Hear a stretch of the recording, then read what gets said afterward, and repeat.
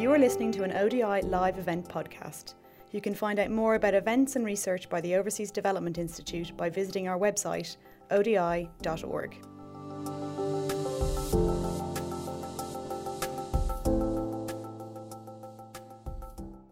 Thank you very much for coming on a Friday morning, and a very special Friday morning, because obviously today is International Women's Day, although really it should be Women's Day every day of the year. In fact, it's almost been basically a century of extraordinary progress for women, and each year that we have this day, it's not just looking back on what we've achieved, but also setting an intention of where we go from here in the next year and onwards.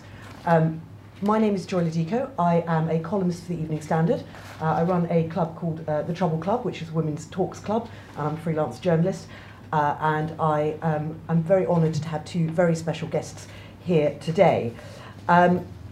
We are going to be talking about the issue of FGM, and this is one of those things that it's been extraordinary to have the interventions on FGM and to see how fast change can happen if you have the right voices, the right people, and the will to do something on the ground.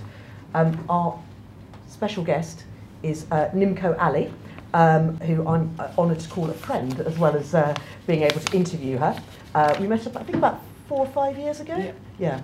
And we had a very 2015 election night. We had a very long night together, and we bonded over that.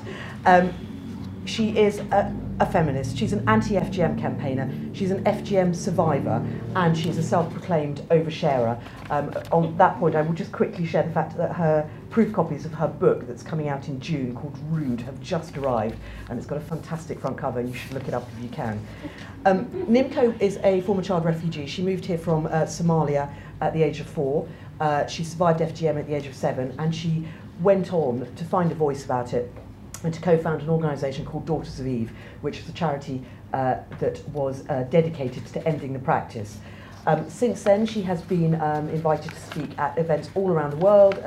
She's Women of the World, the Girls Summit, the UN Commission on the Status of Women. She's won so many awards that I can't even actually name them all, but we start off with Cosmopolitan's Women of the Year 2010, BBC's 100 Women of 2013, Red Magazine, and there was a list in the Evening Standard top 1,000 called Changemakers, the people who really made London, last year, that Nimco was essentially at the top out with another 10 people. She's trustee as well for Women of Refugee Women and the Emma Humphreys Memorial Prize, and a founding member of the Women's Equality Party. And her new project is called the Five Foundation, and it is getting funding to the front line for working with FGM. And we're going to talk a little bit more about that later on in the conversation. On my left, I'm delighted to be joined by the ODI's very own Principal Research Fellow, Nicola Jones. She's the Director of Gender and Adolescence Global Evidence Research Programme, and that is following the lives of 18,000 adolescents in six countries in Africa, Asia and the Middle East. Her specialism is a wide range of policy research projects, and this includes mixed methods studies on child marriage in Ethiopia, gender-based violence in South Asia, and cash transfers to support Palestine and Syrian refugees. So what we're going to do is we're going to sit down, we're going to have a conversation with Nimco and Nicola.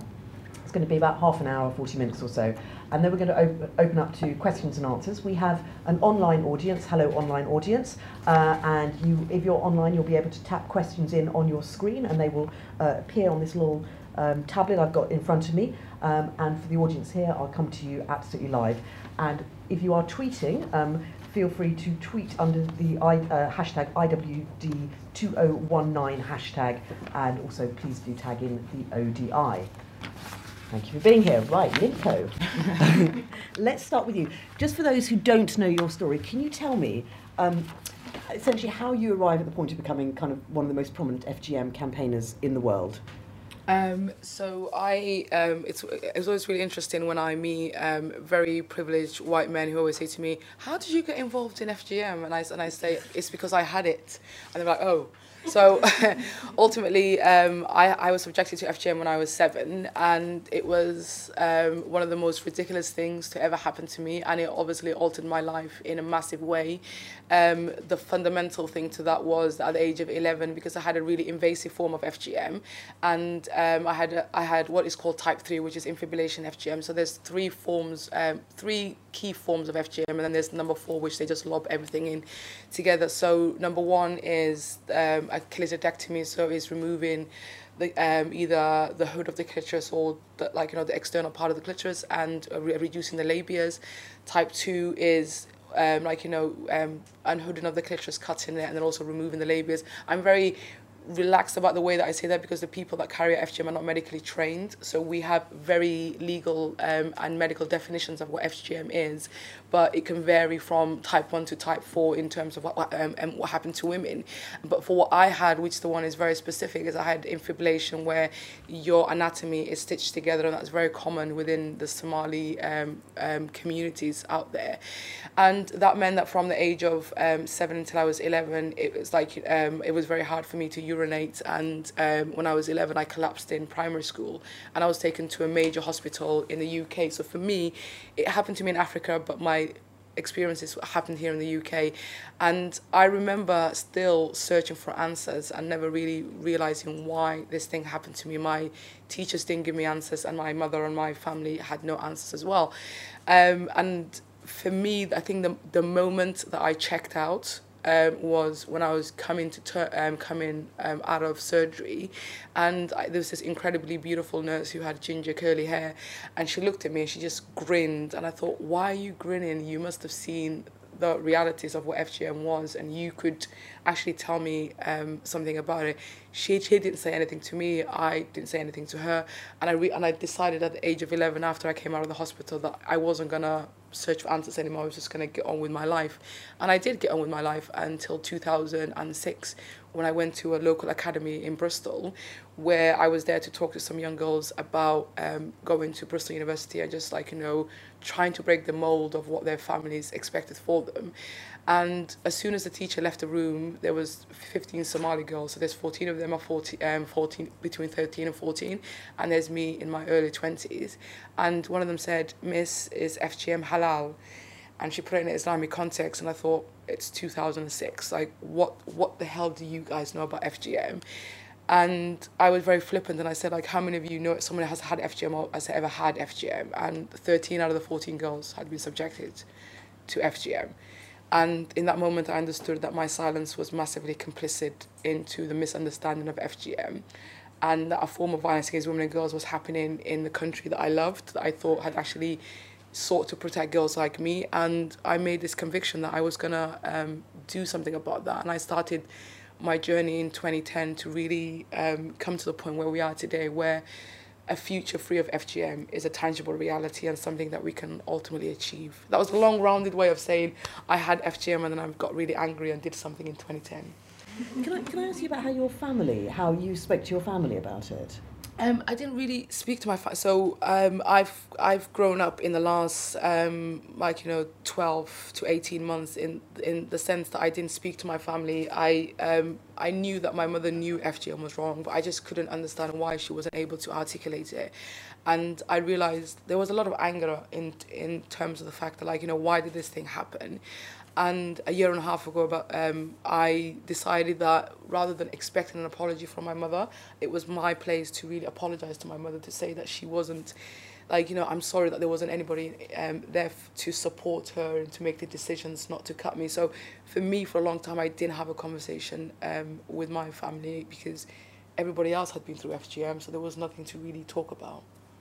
Okay.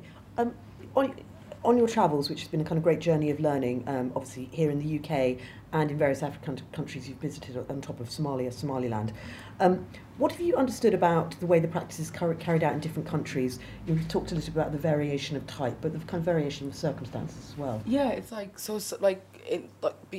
within the Somali communities, it's just so entrenched that nobody really asks why it's being done. It's it's just such a norm, and nobody has a conversation, and nobody stands up and says, I don't want to do this. So it just kind of carries on as a matter of we've all been cut, so let's just carry on doing that. There's nobody that ever takes a stand and say, actually, we need to stop doing this. And the reality, and which has been really interesting, in that a lot of people don't want FGM to happen, but they don't know other people don't want FGM to happen. And then you have communities in Sierra Leone, for example, where it's very much politically motivated and is really entrenched in those societies. And then you've got places in Kenya where it's like, you know, the FGM uptake is dropping, but places where it's still happening, it's universal. So within the Maasai and the Samburu community, it's a point of, I cut the girl and then I have him married off the next day. So there is like subsequent reasons why everybody does it, but the main crux of it all is the value of women within these communities. Like, you know, women are not valued as active citizens. They are valued as a commodity in order to exchange goods between. And a cut woman is worth more, and a cut woman is more stable in the sense that you can control her sexuality, you can control who she gets married to, and all these things. So ultimately, it's about the lack of power that women have within these communities is the main thread that runs it. When you were at 10 Downing Street yesterday, I was in the audience, and you were talking about, I think this obviously isn't general, this is rather specific, but the value of a girl related to cows and her dowry. Was it Helena Morrissey who came up with the example where a girl who would be worth 6 cows in a dowry would then double their value had they been cut. Yeah, that's correct. And we have this conversation between the difference between the dowry and the bride price. So we'll say bride price in the sense that, the value of the girl is that if she's cut, so it's in Tanzania specifically where FGM rates are dropping, but where they're not, like, you know, and the men were very happy and open about the transactional values of the girls and saying, like, if I cut her, then I'm going to get some more cows, and if I don't, then I won't. So it wasn't the value of the health of the girl, or actually, in order to see his daughter succeed, it was how many cows he could get. And that was similar in Kenya as well, where if like, for example, if there's a massive drought and you don't have any more cows, but you have daughters, then you're actively going to sell your daughters, and you have to cut them in order for her to be sold into the marriage, which is sexual enslavement anyway. I hate the fact that we use the word marriage in a non-legally binding contracts. Okay, Nicola, you've conducted a lot of research into the harmful traditional practices. How does this resonate? What have you understood based on your research? And can you also explain a little bit what the key differences are in FGM across contexts? We were talking earlier about income, and we assume it's always a poor people's problem, but that's not necessarily the case. They're very good questions. I think just first of all to say, I mean, obviously the pain, the physical and the psychological trauma, but also this issue of, you know, lack of agency, it all resonates very much with the stories from girls, their mothers, their grandmothers that we've been undertaking in the research we're doing, and particularly in Ethiopia.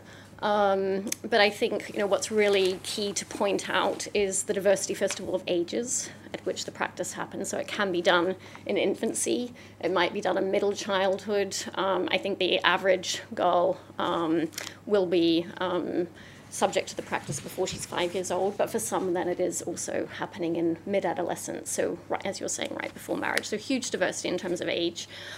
Secondly, huge diversity also in terms of trends. So there's a DFID-funded research program on FGM, and in the 30 countries where it's taking place, 15 countries we've seen stagnation, very little decline over the last decade. In another 14, we're actually seeing some significant decline, so I think that's critical. And then, as you're saying, there's, you know, also variation in terms of drivers. So it can be about sexual purity, about marriageability, but it can also be very much tied up in terms of religious identity, whether that's within Muslim or Christian faiths, and also ethnic identity in some contexts in multi-ethnic societies. So I think that's important. And then another one that I think we don't think enough about is also who's actually carrying out the practice. Is it mothers and female relatives? Is it traditional midwives who need the income? They're often very marginalized in their own communities. Or is it health professionals? So in places like Egypt and Sudan, where it's now become a very medicalized practice, it can be nurses and doctors. So huge diversity there. Okay, so I think we've laid out the territory. Then we need to begin to look at the solutions, some of which are arriving, some of which are yet to come. There is no one size-fits-all solution on this. What are the kind of changes that you have yourself been facilitating or you've been seeing elsewhere that are beginning to work to progress things? Yeah, it's, for me, I think the main factor is that we have to understand that this is an African-led movement. It was women on the African continent that wanted FGM to be defined, and it's women on the African continent who really want it to end. So in terms of the way that we look at aid and support, I think it's trying to get people to understand that solidarity is more key than actually going over there and telling Africans that FGM is wrong. They know FGM is wrong, but like we have to understand the key motivating factors around that. So for me, one of the, like, you know, so getting the 36 million out of DFID in 2013 was a key factor, because FGM was always funded through something else, maternal health, or it was funded through young adolescents, rather than saying, actually, we need to look at it specifically to prevent FGM. So the conversation is, and now we have a number, we can say that we can prevent close to 70 million girls from being cut between now and 2030. And beforehand, we were just talking about changing the social conversation and really getting people to understand the harms of FGM. But I think now, for me, the tangibility is like saving girls, and that's a clear urgency that's changed in the last few years. And I think it's because I used to campaign as a 7-year-old. I campaigned for my 7-year-old self, and then I campaigned, so now I'm campaigning as an adult to understand that we as survivors and we as privileged people, because I do say that I've been through FGM, but I'm immensely privileged, have the ability to create the platforms to really make this change happen. Can you give me some, you've been travelling to a number of countries now, can you give me some concrete examples of some of the kind of women you've seen who've been intervening and beginning to kind of change the story on the ground? Yeah, so it's, and this is what I mean, it's like the key factors in why people cut are so different, and women in the communities, we really understand. So in the Somali community of Kenya, the Somali region, FGM is still close to universal. So, and they do infibulation FGM, which is type 3, which is the most severe in that case.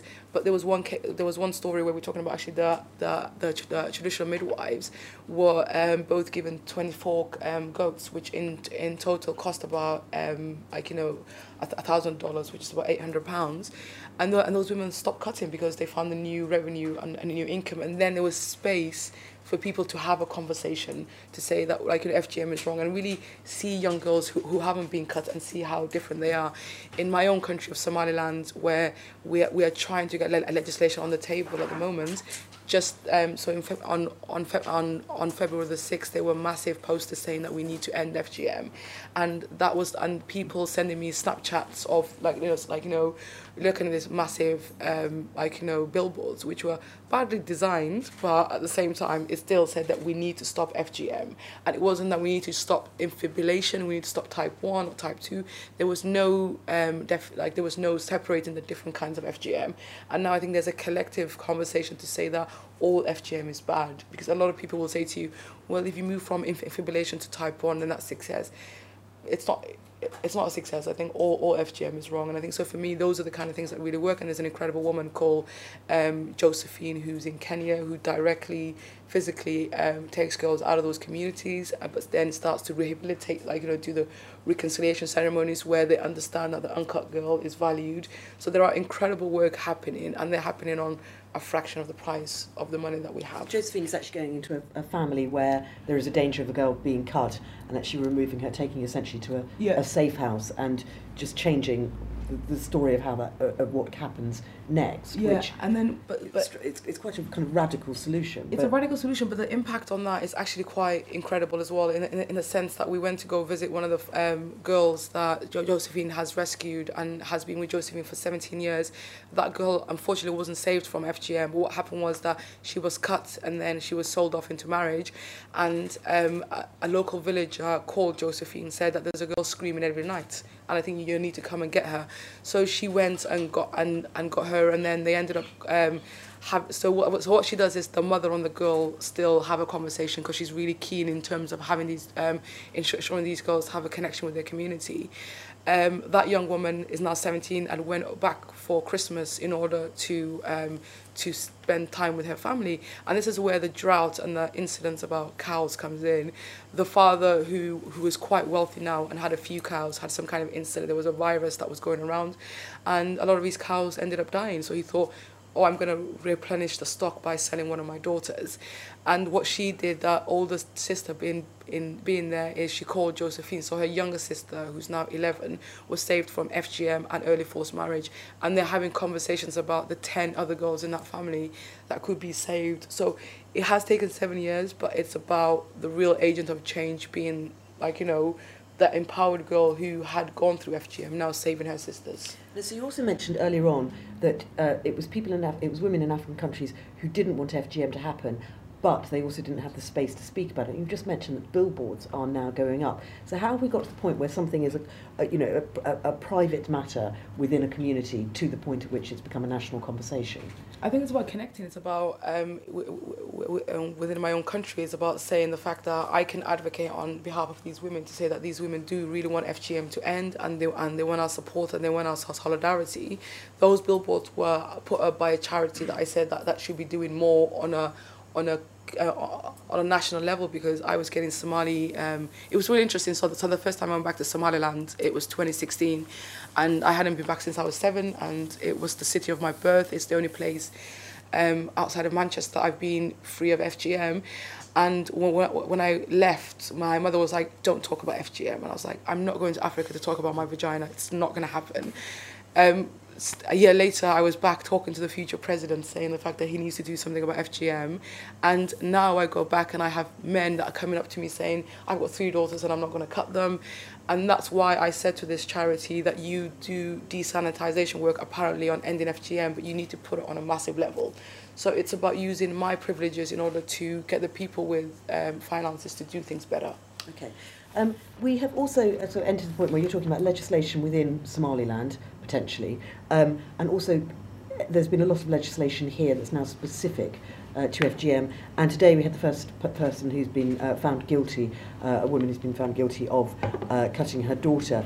Can you talk to me a little bit about how the legal route also just backs up the kind of cultural change that's going on, and your own part in it as well? Yeah, well, do you know what? The law has a mandate in every society, is that we all do things because the fact that the law says, and those things come from our social responsibilities and our values. So law always represent the values that we have in the country. And when I was growing up, because I never wanted to do any work in developing countries, because I knew there was other people that had more expertise than I did in those countries, but I had the expertise and the lived experience in the UK, where I told my teacher when I was 7, and she told me, "That's what happens to girls like you."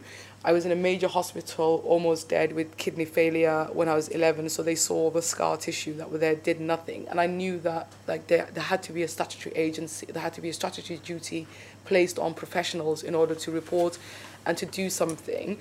And if anybody remembers, the coalition government was a very interesting thing, but the ministers kept on moving around. And in 2015, we got the Serious Crime Bill, which gave protection orders to girls and put a mandatory duty of reporting on professionals. That was quite a hefty thing to ask, but I wanted something else to change, and adding FGM to the Children's Act was key to that.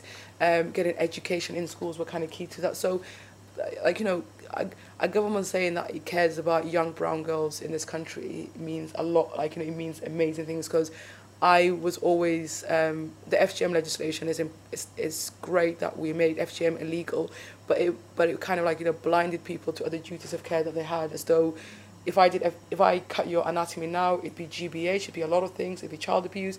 If my anatomy was cut, it's like, oh, let's have a look at the cultural and narratives. And I remember once saying to the Prime Minister when she was the Home Secretary, I said that my vagina is as British as anybody else. It doesn't need a different lens in order for it to be interpreted on. And that's what we've done now with placing FGM in the Children's Act. It means that all children should be protected by horrible things like FGM. Now this is a piece of legislation that I believe is being read again on Monday and should pass the Commons. And there's been an intervention by the Prime Minister after a backbencher tried to derail it, to say actually this is absolutely central. And can you explain what your intervention on the Children's Act is? It's just to basically say that FGM is, so protection orders can be given for children that are at risk of FGM. At the moment, like, you know, serious harm is one thing, but it's really hard to prove that. So, and preventing FGM is key to ending it. I was just saying that, like, you know, in a few years ago, I think it was like 2013, there was a stat that 1 in 10 births to women in Southwark, which is this borough, was born to women who had FGM. And if those births are girls, then those girls are at risk of FGM, and we could have put protection orders onto them. And that's what I mean. This 3-year-old who's this mother's convicted of carrying out FGM to, if you have children, you know how many statutory agencies are involved in a child's like well-being. And I'm telling you, if somebody's going to be that blatant to carry out FGM here in the UK, and also be that blatant enough to lie and say that it was a child falling, there were indicators there that this woman was pro-FGM, and those protection orders could have been taken out a lot earlier. So what this legislation will do is hopefully stop girls like the one whose mother is going to be sentenced today from being cut. And that should be, and that should literally pass before the end of this month. Yes. Much more chance of passing than the Brexit withdrawal bill currently going through. Nicola, now listen, one of the things that Nimco has a lived experience. She has a lot of experience on the ground and talking to governments. You are doing the kind of drilling down of evidence, bringing back kind of facts, arguments, and so forth. What does that evidence do when we're trying to kind of push the FGM question forward? I think it's a really important point, and I think particularly today on International Women's Day, then what's critical to think about is sort of the role of feminism, right? I mean, feminism is really about reframing issues that were seen as personal and not things to be talked about in public policy, and really putting a spotlight on them and bringing them into the policy and political agenda. And so I think, that's really where research can be very powerful. So we can take one story, but then multiply that and then understand the variation of girls' stories across multiple contexts. And so that's what we're doing with the Gender and Adolescence Global Evidence Program. So in Ethiopia, for example, we're working over the next 8 years with 4,000 girls who will be able to capture the complexities of girls from very different religious, socio-cultural, ethnic backgrounds, and really figure out what it is that's going to make a difference for program interventions in their lives, depending on what age they might be subject to the practice and who might be carrying it out.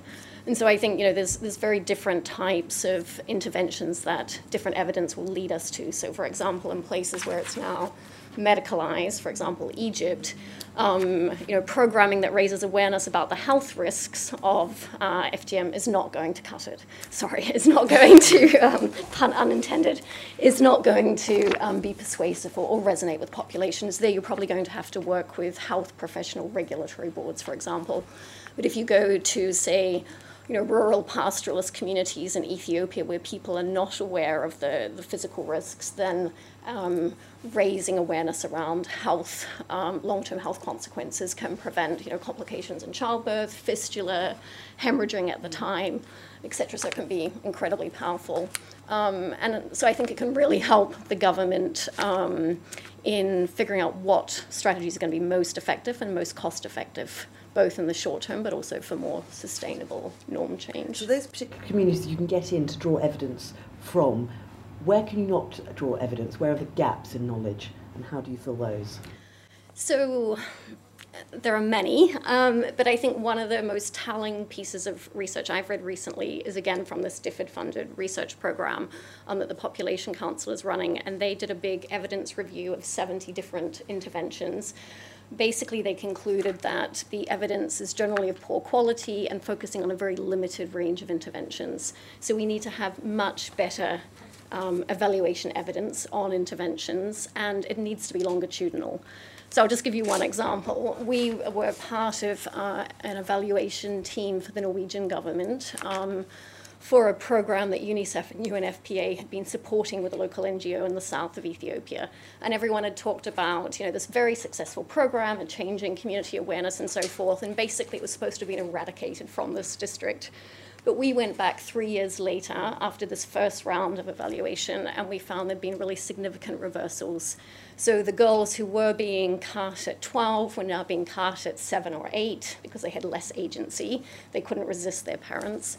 They were going to other districts to get the practice done, or they were even putting pressure on health extension workers to do it so it would be seen as less risky from a medical standpoint. And so that, I think, was very sobering and really highlights that we can't just take a snapshot. We really need to be investing in evidence that's long-term.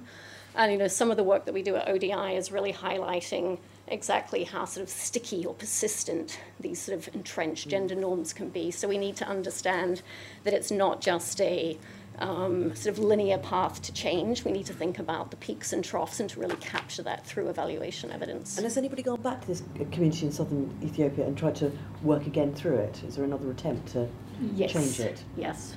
But really making sure that it's not just about declarations of we're ending FGM, and I think that is the thing, is the fact that a lot of these kind of eradication, and this is the thing, is like, I hate the word eradicating FGM. FGM is not a virus.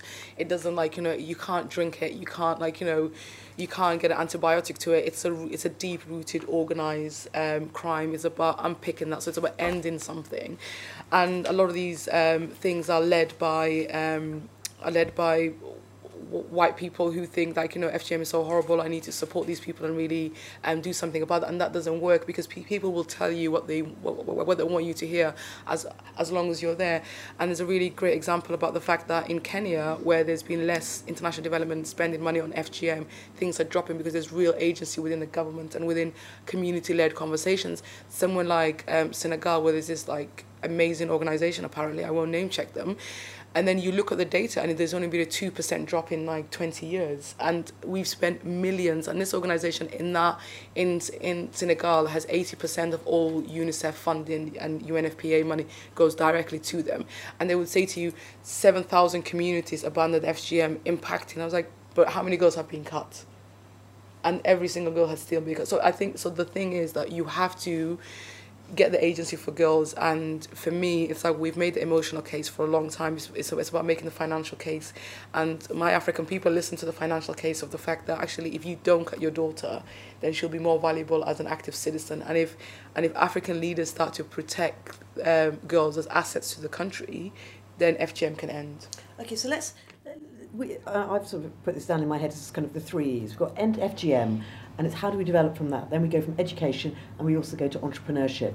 So when we talk about ending FGM, we end up talking about stopping a form of violence against young girls, which is both physical, emotional, psychological.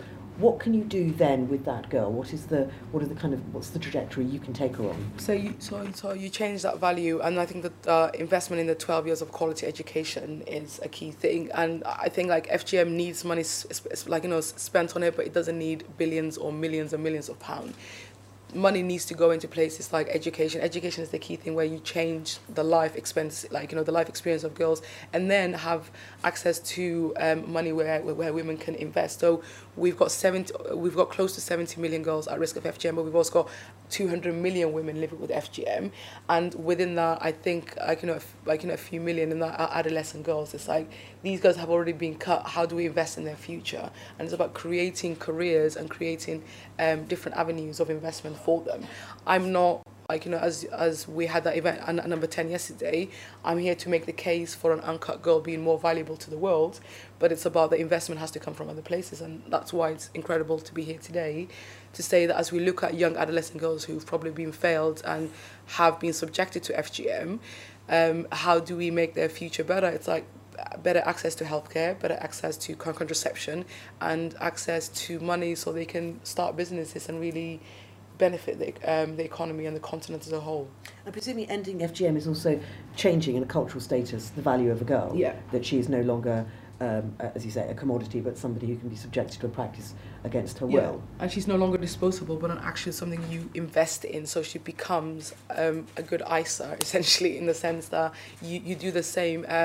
I was at this panel this weekend away about the 12 years of quality education, and it was the fact that we all have diplomatic offices around the world, and it's like, how do we promote girls' education?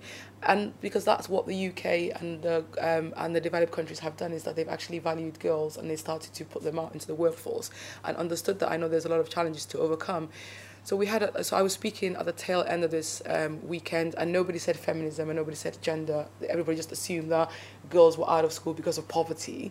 I said, no, all children are out of school out of poverty, but girls, there's a choice to be made when you don't educate girls. And I think that is the thing that we need to change. So if you're cutting your girls, then you're not going to invest in their education, you're not going to invest in their healthcare, and you're definitely not going to invest money in them in order to start their own business. So because you're assuming they're going to be married off at a young age, and therefore that's their outcome. Exactly. Yeah. So change the track onto the other one. Exactly. So so the global average age of FGM is 5, and for me is about bringing the world, so by 2030, bringing 70 million girls who are between 5 and over, who haven't been cut, and then asking you all to invest in them in a different way. Can you tell me a little bit about the 5 Foundation, which I think is launching probably in the next few months or so, but it's been a kind of long dreamed of project to about how to fund, from everything you've learned, how to really effectively fund the end of FGM. So basically in 2013, when DFID invested the 36 million to end FGM, the biggest component of that was the money was given directly to the UN Joint Programme, because they were the only ones with existing programmes. But ultimately, only 2% of any money intended on gender-specific, like ending violence against women and girls, apparently reaches women on the ground.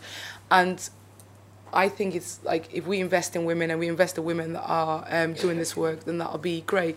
And outside of the direct investment to UNICEF, to the UN Joint Programme, there was a 6 million communication programme which was meant to amplify the real stories of these women that are doing the great work, and then attract major donors.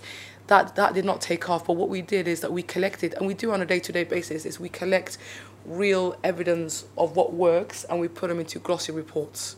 And we sit there and then we create funding streams for ourselves to keep talking about how incredible those innovations are. For me, the 5 Foundation is the global average age of FGM is 5. 5.3 in the Sustainable Development Goals is ending FGM. Okay, 5 is my new magic number. It's like, how do we get money to women directly? And I'm going to keep making that case, but as we make that case, I'm also going to fundraise in order for us to actually give some money to these women. So if you give 100,000, 300,000 to these women and you see it working, then we can really amplify that and tangible change of girls not being cut. You've already identified a couple of women in various countries, and I presume there's kind of war behind them. Can you still tell me about the sort of women who might be receiving direct funding as a result of the 5 Foundation? So for example, in Kenya, it would be someone like Josephine, who has this centre where she doesn't have a bus to go pick up the girls. It's about picking up those girls and actually making their life better. In the Gambia, for example, so when I was working with on the different funding programs, we funded this young woman called Jaha Dakure. We gave her £20,000 to put, and it's so difficult to get that £20,000. And this is the problem is, in order to give a woman on the front line £20,000, it probably costs about £150,000 of filling in aid budgets and all these other kind of conversations. Jaha put together the first youth conference that was happening in the Gambia. People opened up, people had conversations, ministers were on the platform saying, I had FGM and it's bad. And then as a result of that, Yahya Jammeh, the former crazy dictator of Gambia, ended up banning FGM.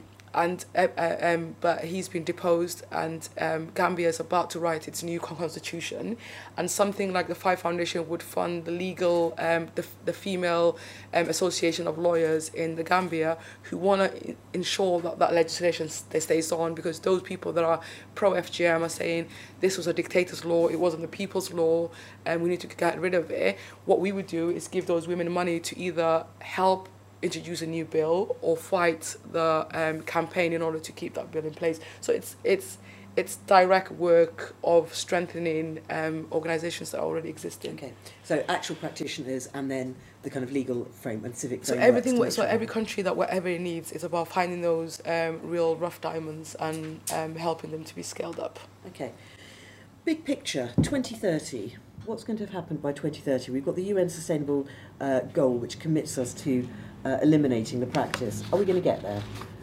Yes, I'm really, really hopeful that if on the eve of International Women's Day, one of the most generous countries in the world in terms of its development aid, the UK government had a conversation about ending FGM, and we know that it's like it's said as 86 million women, but I think it's about 70 million girls that we can save. So we have the ability to tangibly saved that. And like, you know, you guys do data and you guys do research.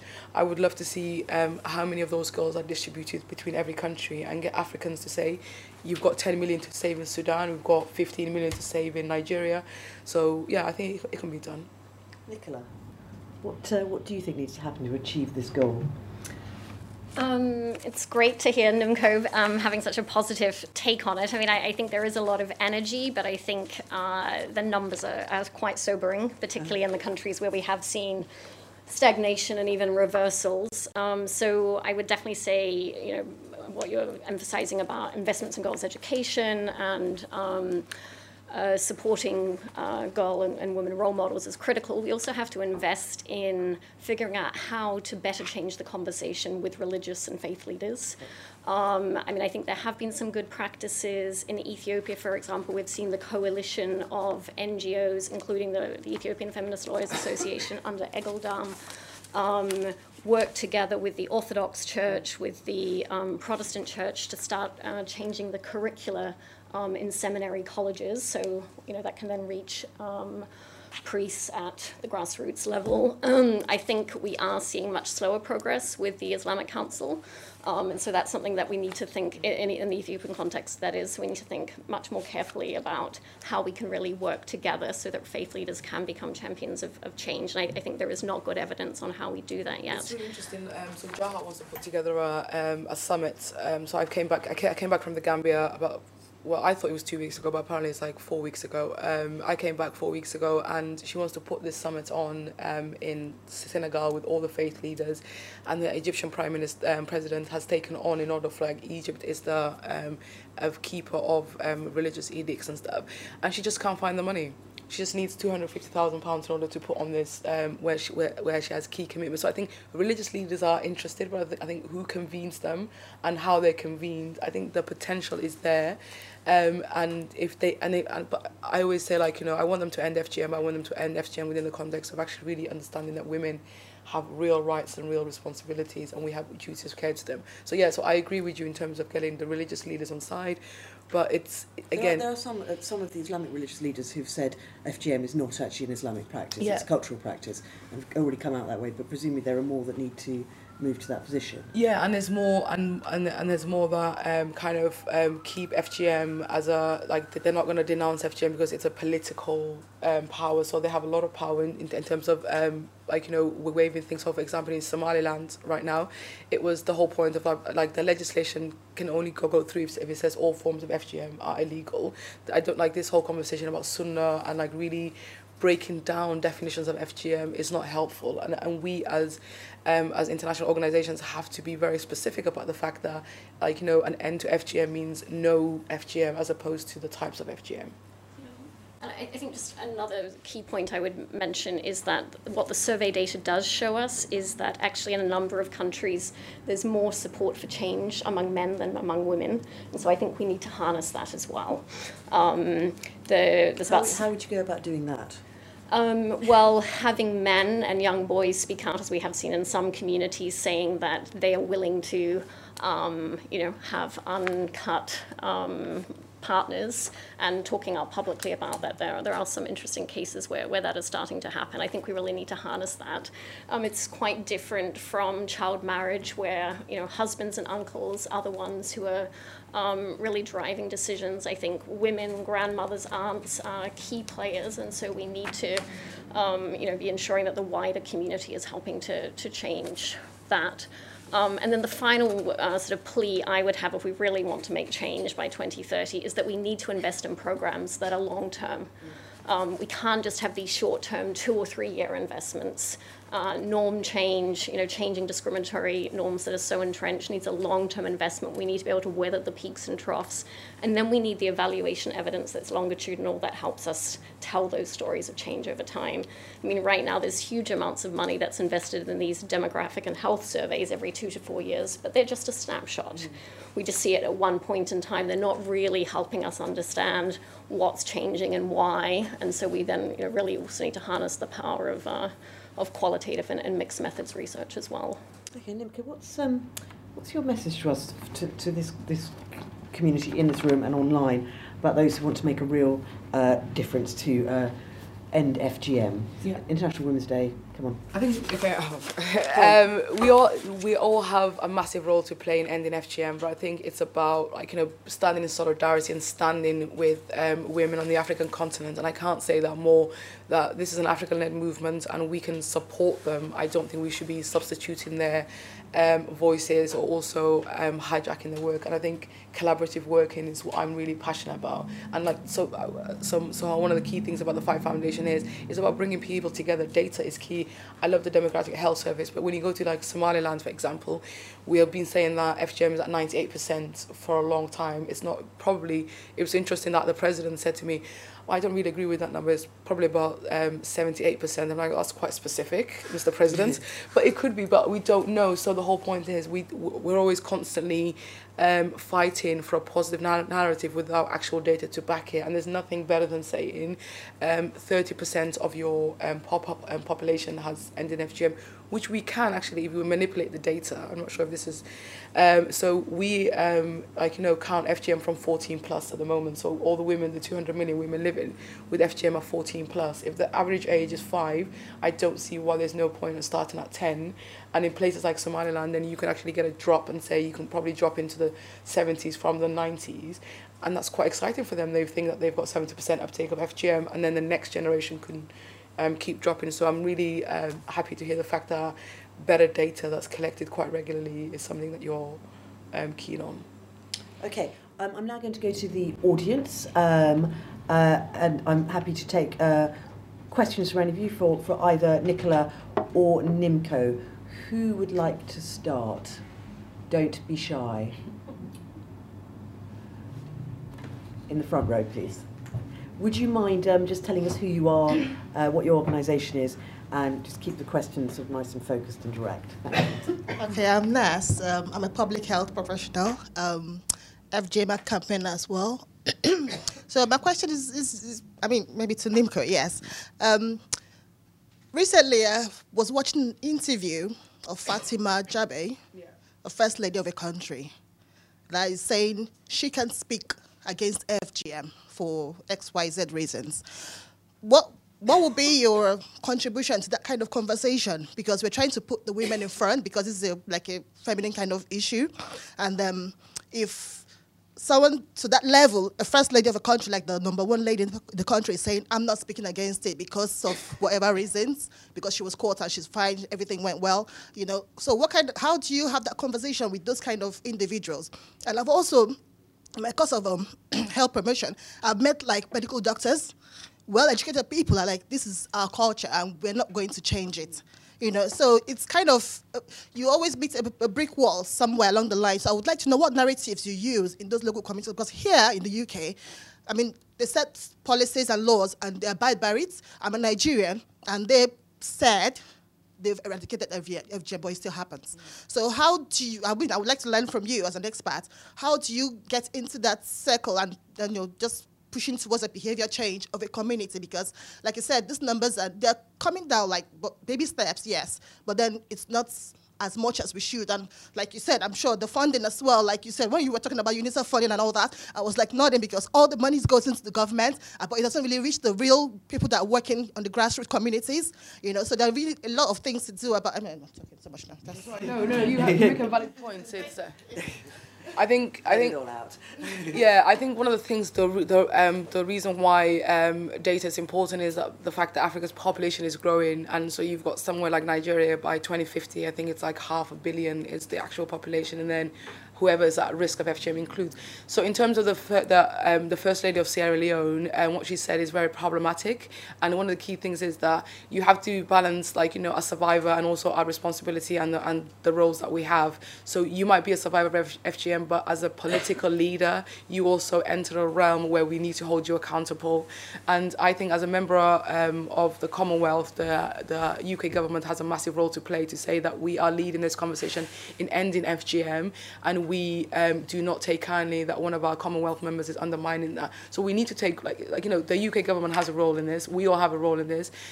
Key funders and institutions have a role in this. The Sierra Leonean president is out there seeking funding and investment in this country. we shouldn't be investing in somewhere where his first lady, who is also as responsible as he is on a platform saying that she can't talk about FGM. So if you don't know that within Sierra Leone, FGM is so entwined with the political and social nature of everything. So when there's an election, people are actually buying girls to be cut in order for them to get votes. So it's massive in terms of the Bundu society. And the First Lady has this new campaign called Hands Off Our Girls, which is about sexual violence, and she refuses to put FGM into that. But my thing is that if you cut girls, you can't value them. That's why they're raped, and that's why all these other kind of things happen. So for me, it's about challenging them and holding these people accountable, because FGM is a choice and it's not through ignorance. And if they're in positions of power, report them. I think that's the key thing I would say. If they're in position of power, report them. If you're working on a grass community level, it's painful, but you have to have that conversation and you have to allow that person to be ready, but also protect the girls. It's not about you changing your mind for this girl to be saved. This girl is a citizen. She is going to be saved about FGM. Let's talk about your realities in terms of why you support FGM. Now, we've got a couple of questions coming in online. If you're on the online audience, feel free to plug them into your interface and they will come through eventually onto this. In relation to Commonwealth countries, which you just mentioned, one question which was, how do you work towards the cultural causes of FGM while working to avoid a colonialist approach? One of the key things I always used to say to ministers is never pick up a baby. That's always the way that started that whole that comic relief thing. It's about it's about understanding. So we have to understand our power and our responsibility is that there's actually nothing wrong with you going to Africa and saying FGM is wrong and I'm horrified, because you would so then what you're doing is that in a community where it's 100% that you're bringing a new narrative and a new conversation, and then you find people that can really lead the conversation, lead this. And it was like I said, FGM is is an African-led movement that is ending it, and we need to stand in solidarity with that. But there is nothing wrong with us donating, funding, and also supporting to strengthen the campaigns where we can, which the great stuff that you guys are doing in terms of research and so on. How do you feel about that question? It's quite loaded. Yes, it's a very tricky one, but I very much agree that it needs to be led by African, increasingly Middle Eastern and Asian women, given, I think even 5 years ago, we weren't talking about the fact that also girls in Asia or Iraq or Yemen were at risk. So that's critical to broaden that. But I think it is very much about playing more of a supporting role behind the scenes. So I think data is key, so we can learn about trends over time, but also then I think providing support as programs are set up so that we can actually invest in robust evaluations. I mean, that's the thing, there's a lot going on, but we really don't have a good evaluation science around this yet. So I think it's that kind of technical support behind the scenes where we can all contribute. If you've got another question through, just if you could indicate to whoever's got the microphone. In the meanwhile, quite a specific one from online about tomorrow. It's Nigeria's governorship elections, and only 6% of the candidates are female. Some northern states have no female candidates at all. These states are also the ones with very high FGM numbers. How can you increase female engagement in politics in African countries like FGM, where FGM persists, like Nigeria, where FGM persists? So again, it's like we just have to show how the West has developed when it's actually included. So what's the hashtag for this year's thing is balance for better. Yeah. So the whole point is like balance for better, and it's about making the case for equality. That equality is as good for men as it is for women, and the West has improved and has actually got more prosperous the more women that they've got into power. And I do say that there's this quote that I love, and for me it sums up why FGM happens and why women are oppressed so much. It says, "Solemn do you see the potential of a man in a boy, but you always fear the woman in the girl."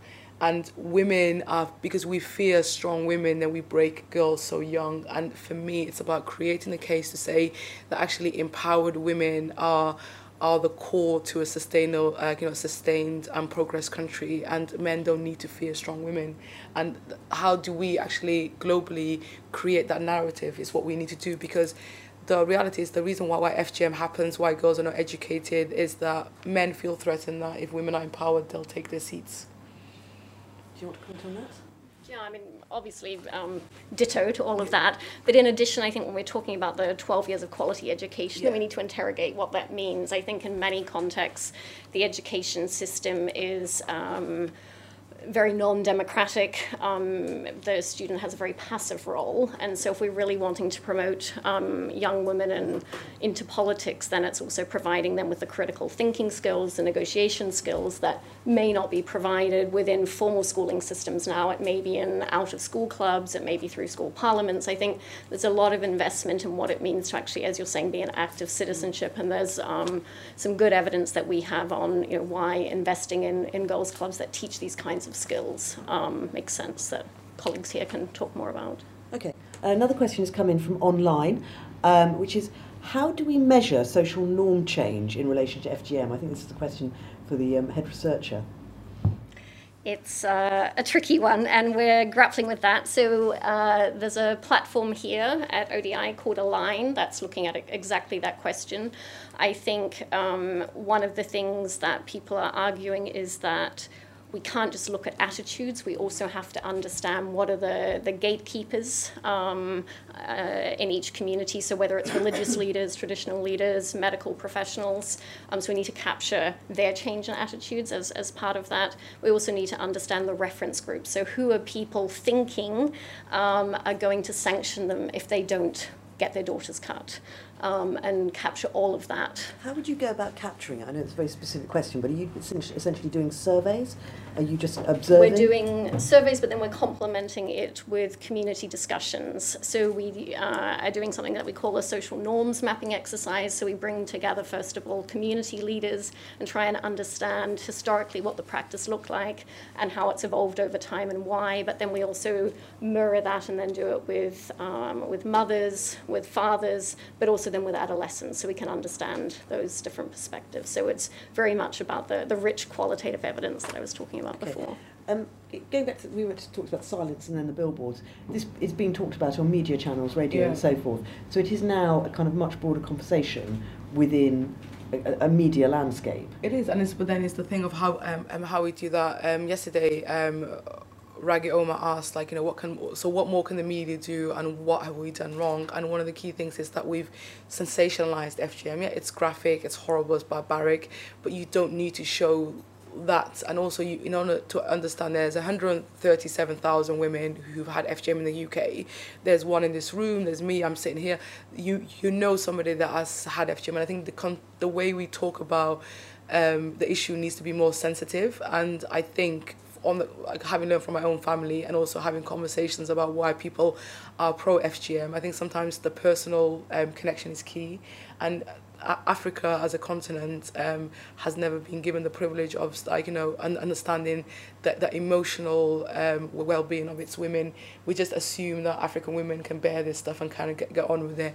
And why a lot of people so this might sound crazy, but this woman that's going to prison today for cutting her daughter, I hope she gets help as well, because in order for you to recommit a crime that was committed upon you means that there's a lot of internal work in that you have to do. So for me, I think the attitude changes have to come with some mental health care, because that's the key thing. Why a lot of people either do it through anger or do it through fear, and then that's kind of confused with love and protection, which I always find quite bizarre.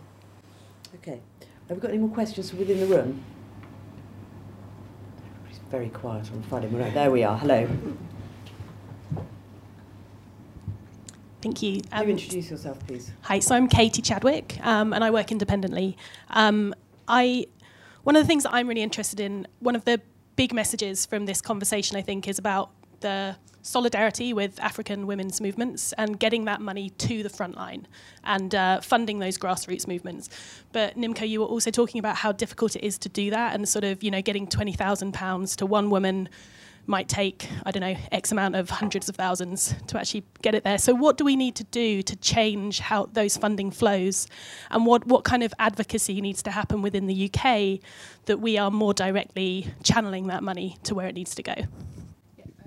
I think so. The reality is about trusting women and trusting African women specifically. So we were talking about yesterday about one of the events at Number 10 was about female funded or female founded organizations.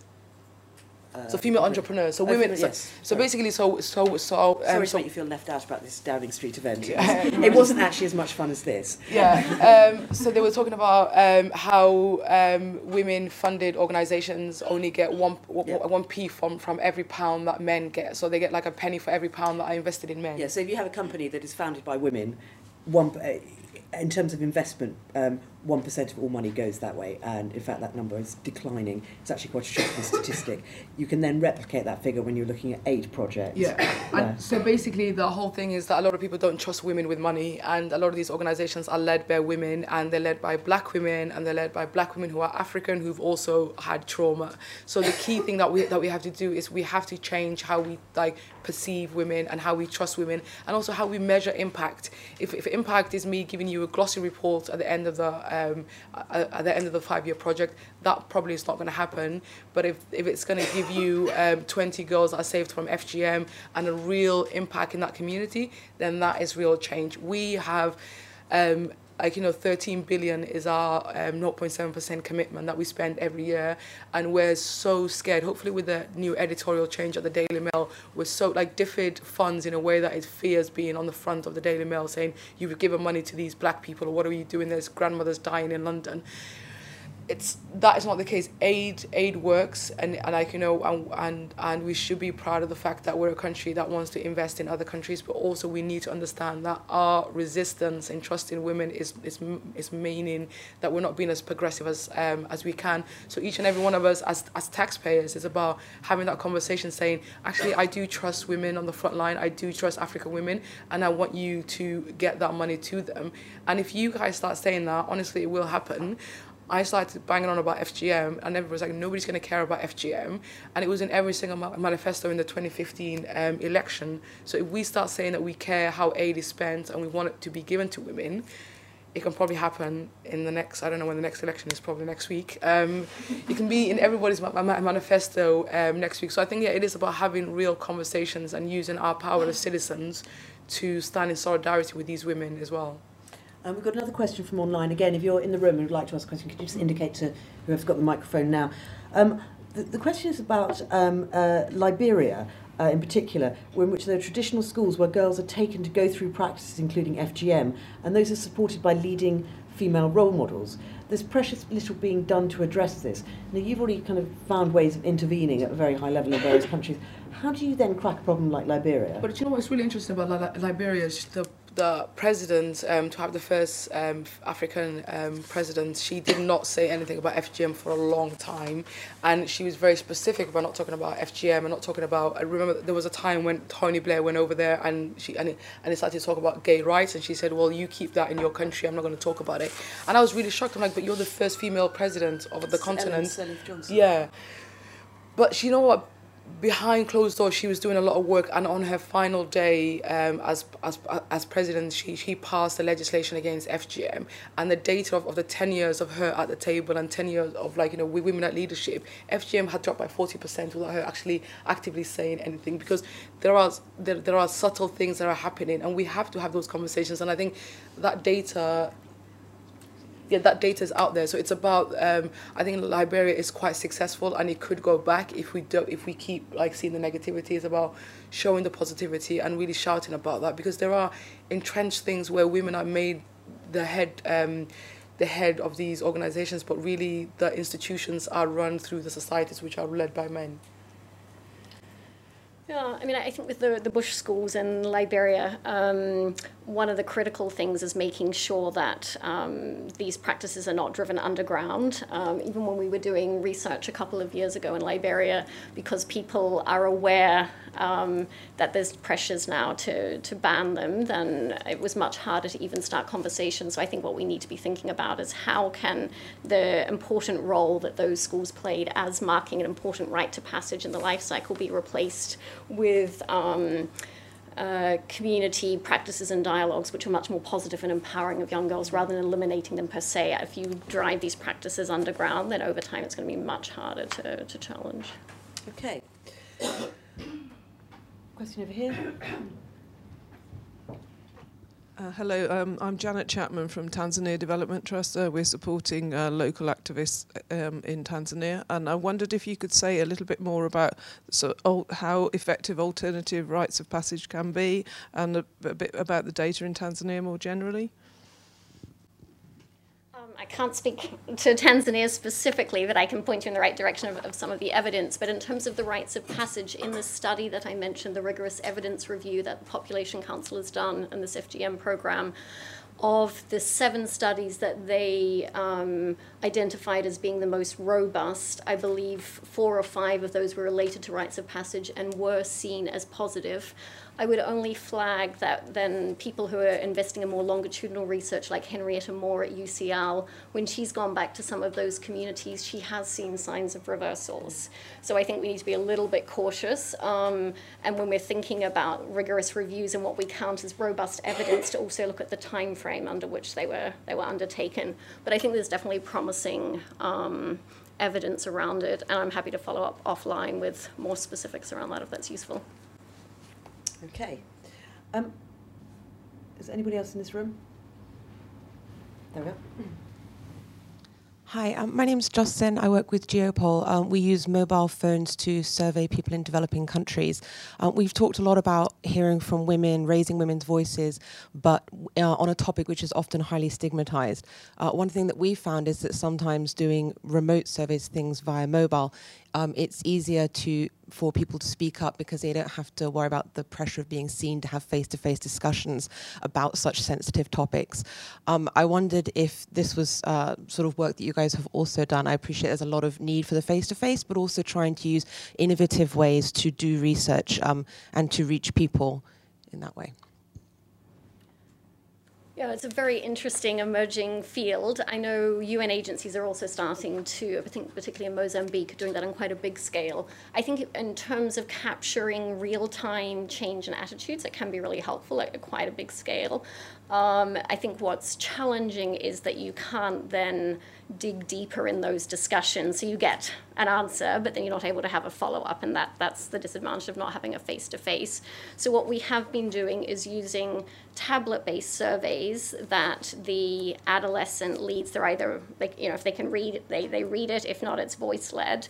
And then as they're going through the survey, if there's an interesting or surprising answer, then you can have a follow-on conversation. That's called the quick tap surveys. So that's also sort of a combination of what you're talking about. So I think it can definitely contribute to the mix of evidence. Okay. Yesterday we talked about I can't remember who it was who's essentially text receiving, and this is not a huge survey, but literally giving advice from London to girls in, was it Sierra Leone? It was a WhatsApp group in terms of the fact that it's powerful, the fact that everybody's online and Africa is very much online. It's a fact that so you can create WhatsApp groups in order to dispel myths or to support, and there's women here in the UK that are, because they've got the connections with Africa, can kind of do that. Josephine, who is in Kenya, also on every Zero Tolerance Day, there's a web chat, a WhatsApp group chat where people can ask questions and they can say things. So it's a bit like that film Purge, where you're allowed to be ignorant for one day and say the things that you really think about FGM, so she can kind of really educate you about it. So there are innovative ways of using technology in order to get information out there. And I think it's also the same with just telling young girls that something is illegal or it's okay to feel. I think that's the thing. That's what I like about data, is that if you, like Eritrea, for example, if you can tell, the 83% of women and men in your community think FGM is wrong, that is powerful when you can't be able to talk to each other about it. Okay, we're just going to go back to Liberia very quickly. We just had a query in with some specific information from one of our viewers, which is that Ellen Sirleaf, Johnson Sirleaf had to pass an executive order in order to get her FGM, to get the kind of anti-FGM legislation through. That's actually expired literally in the last month. So what happens now?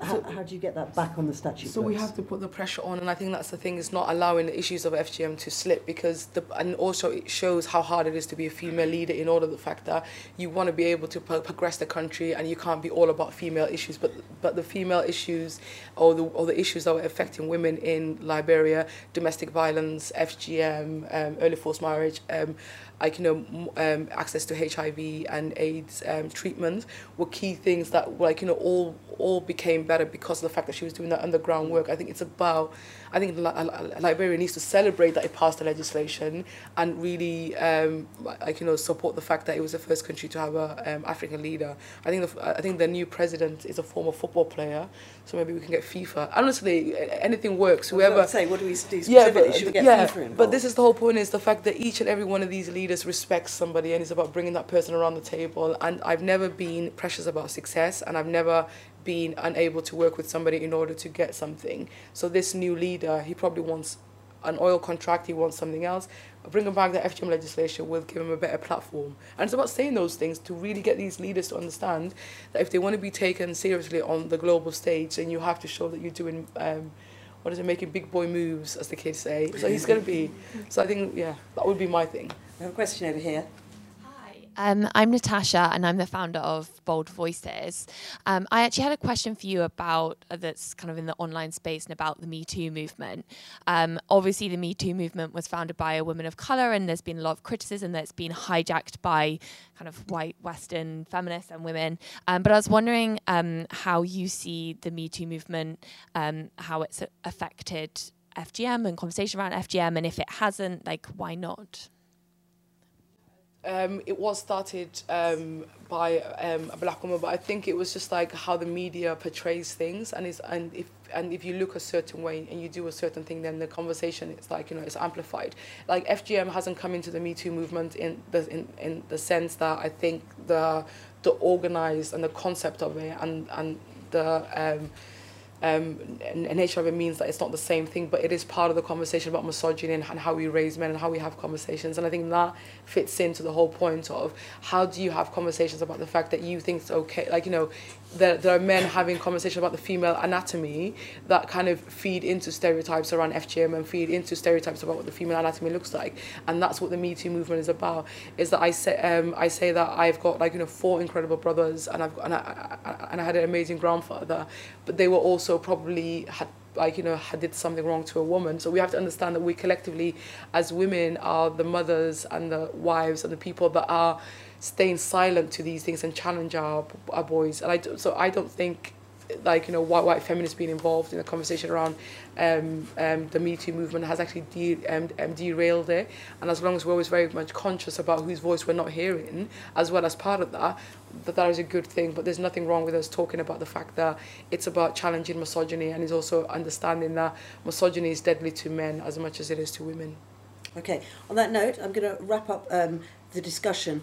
But before we go, Nimco, what do we do? What's the kind of what is the kind of next step for us? What's the big thing that we should be doing? And the big thing is the fact that DFID has committed 50 million to the next phase of ending FGM, and with a preamble that this should go to women on the front line.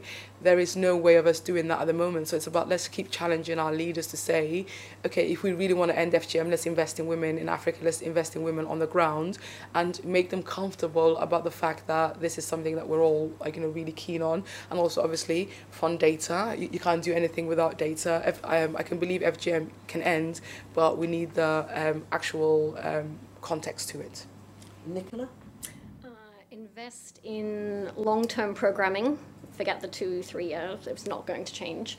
And invest in the long-term research, but at the same time, and I think it's what you were going to pick up on the point yesterday that Susanna Moorhead, the chair of the OEC DAC committee, made yesterday, that we're seeing only 4% of international aid invested in gender-related projects. We need to, A, increase that, but B, also make sure that that marker is not just about gender projects, but we're also looking at the investments at what stage in the life cycle, so what percentage is also going to girls and to adolescent girls, who are often the ones who are most vulnerable to these practices. Okay, to the front line and to women. Right, On that note, thank you all for joining us this morning, both those who are here in the room, those who are online. The video and the audio of this event is going to be available on the website shortly. I had a little request in from somebody online asking for links towards evidence research and arguments for when you're facing somebody pro-FGM, and I'm hoping that ODI will be able to deliver those online as well for them. So could, at this point, you thank me for join me in thanking NIMCO for getting up on a Friday morning and for being the first event of the day for International Women's Day, and also to Nicola for bringing her expertise and research to the conversation.